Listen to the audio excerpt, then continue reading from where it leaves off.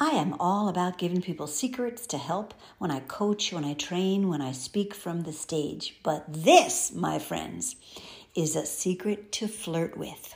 Hello, this is Laura Pareca, and I want to thank you for being here and for being a lifelong learner.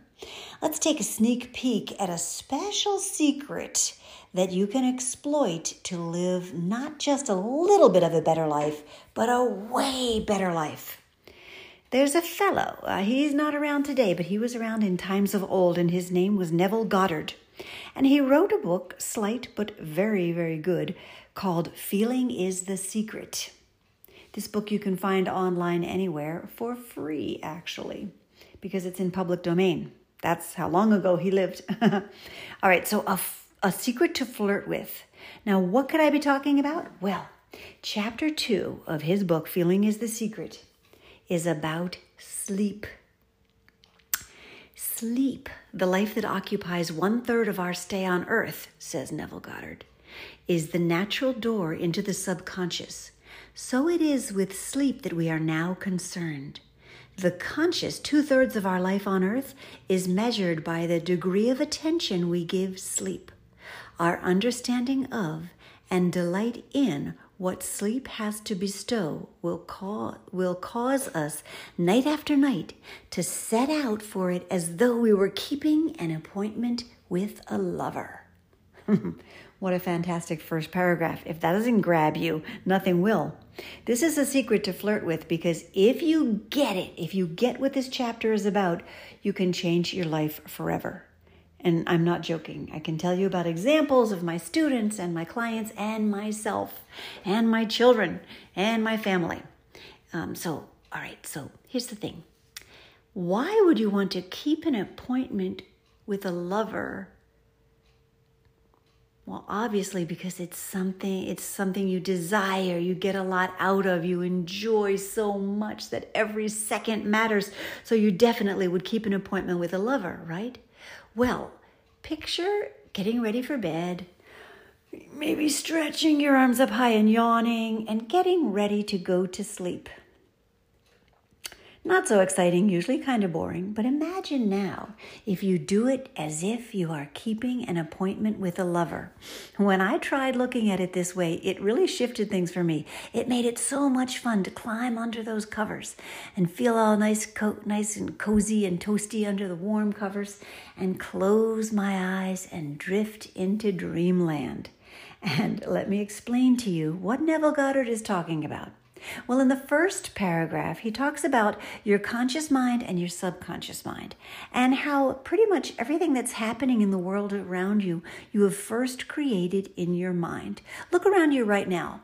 The room you are in, if indeed you are inside a room, was created first in someone's mind. Someone first had to picture that room before they were able to start creating it. And indeed, everything really in our environment starts with our thoughts. If you are going to, let's say you're going to school and you hate your teacher, you're going to look for things for your teacher to do wrong because that's what you're looking for. And you can say, oh yeah, look, she was mean. I knew she would be. Well, you knew she would be, and you created it first in your mind. Wait a minute. Are you going too far, Laura? Well, let's see what Neville Goddard has to say about this. As I said, his first chapter talks about your conscious and your subconscious and how we really need to be in charge of our thoughts, grab hold of our thoughts, and pay attention to what we're thinking about. Because then, of course, that goes into your subconscious. Now, chapter 2 about sleep. That's all about your subconscious. When you are sleeping, you are not able, to know what's going on in advance. You can wake up and say, oh, I had this horrible nightmare about someone, so now I'm mad at them, when they had nothing to do with it. It was while you were sleeping, and you didn't create it either. Your subconscious mind did. All right, now there's been millions of books written about dreams, so we're not going there. Let's talk about what Neville Goddard has to say and see if this really is a secret that you might want to flirt with. The conditions and events of your life are the children formed from the molds of your subconscious impressions in sleep, says Neville. They are made in the image and likeness of your innermost feeling that they may reveal you to yourself. What could he be talking about? He goes on to say, as in the subconscious, so on earth. Whatever you have in the consciousness as you go to sleep is the measure of your expression in the waking 2/3 of your life on earth. Your subconscious gives form to your desires only when you feel your wish fulfilled.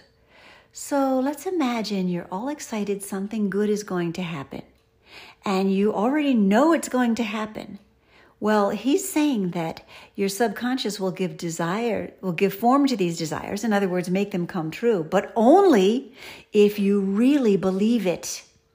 And religious literature is filled with faith and the idea of believing first, and that believing equals receiving. So it is no surprise that Neville Goddard would also follow this vein, but give us examples of it in our sleep.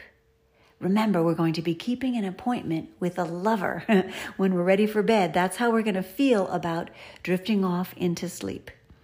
He says you should always feel the wish fulfilled before you drop off to sleep. So in other words, right before bed is a very important time. You need to be thinking about positive, good things, thinking about how good your life will be tomorrow, next week, next month, next year, and the next 10 years. Now, he's also pretty much talks about visualizing, in other words, picturing it in your mind. Don't just say, I'm going to weigh 147 pounds. Picture in your mind what you would look like if you weighed 147 pounds. Picture it in your mind.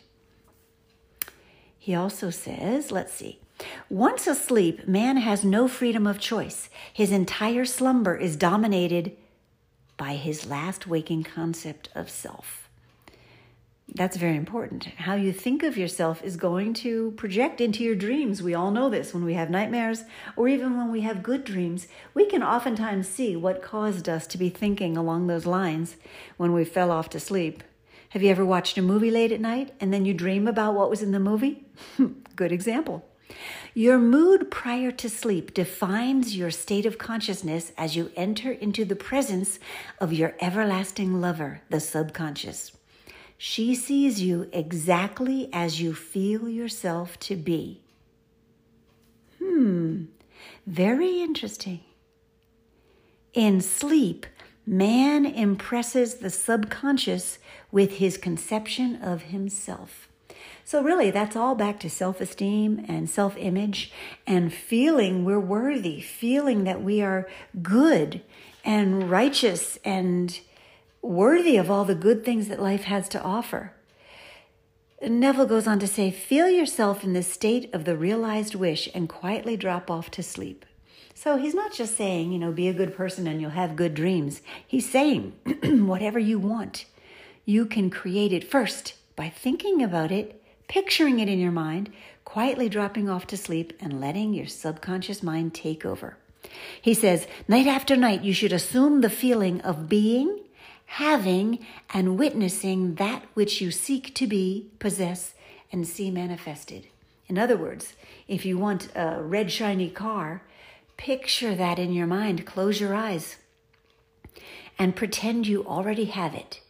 Act as if you already have it as you fall off to sleep, and then your subconscious will start working on how it can get that car to you. Or let's say you want to live in a certain location. You picture it in your mind, and someday, if you can picture it in your mind, you may be able to have it for real, have it there in your life. The world cannot change until you change your conception of it. So Neville is saying not just how you picture yourself, but also how you picture the world. He also says you have no one to change but yourself. How often do we grieve and fuss and fume and get upset at other people for what they're doing, when the truth is you cannot change them? You need to change yourself. So start with yourself, and then the world can change. How many of our leaders and have people that we follow, how many of them have said over and over something similar about be the change you want to see in this world, right? We need to first be it. So why not flirt with this little secret? Why not, if this works, why not exploit it in our lives?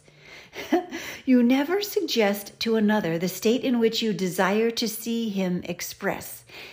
Neville goes on to say, instead, you convince yourself that he is already that which you desire him to be. So back to the story about the teacher that the student doesn't like. If you picture in your mind that that teacher is kind and nice and cares about your learning, you fall off to sleep thinking about that. You never suggest the opposite. Oh, thinking about the bad things that could happen to you or that have happened to you, or you're sure that more of them will come. That is, if this works, then that means you'll be creating the bad things as well. So even if you don't believe we can create good things in your mind, you have to know how we create bad things. You have to have seen it in your life. You wake up one morning and stub your toe. Next thing you know, you're spilling the toothpaste and dropping your toothbrush, and things are going wrong continually after that one thing. And why does that happen to some and not to all? Well, because some people wake up, if they accidentally stub their toe, they just go, oh, no big deal. And they don't continue to think about it. They move their brain, they force their thoughts over to the positive ones, and lo and behold, how is that they have more positive things happening to them? Now, if you want to change someone else, what does he say to do? He says, do not, think of them the way they are, or do not even go to them and tell them, you need to do this, you should do this and that. Instead, convince yourself that they're already that way and see what happens. You'll treat them differently. Our thoughts create our feelings, and then it also creates our actions. Our actions come next. We act upon how we feel, which is based on how we think. Later, he says, the actions of man are determined by his subconscious impressions. So he's reiterating that, listen, guys, you need to pay attention to the fact that you are creating this. He says, the part you play on the world's stage is determined by your conception of yourself. So by feeling your wish fulfilled and quietly relaxing into sleep, you can cast yourself in a star role to be played on earth tomorrow. And while asleep, you are rehearsing and instructed in your part.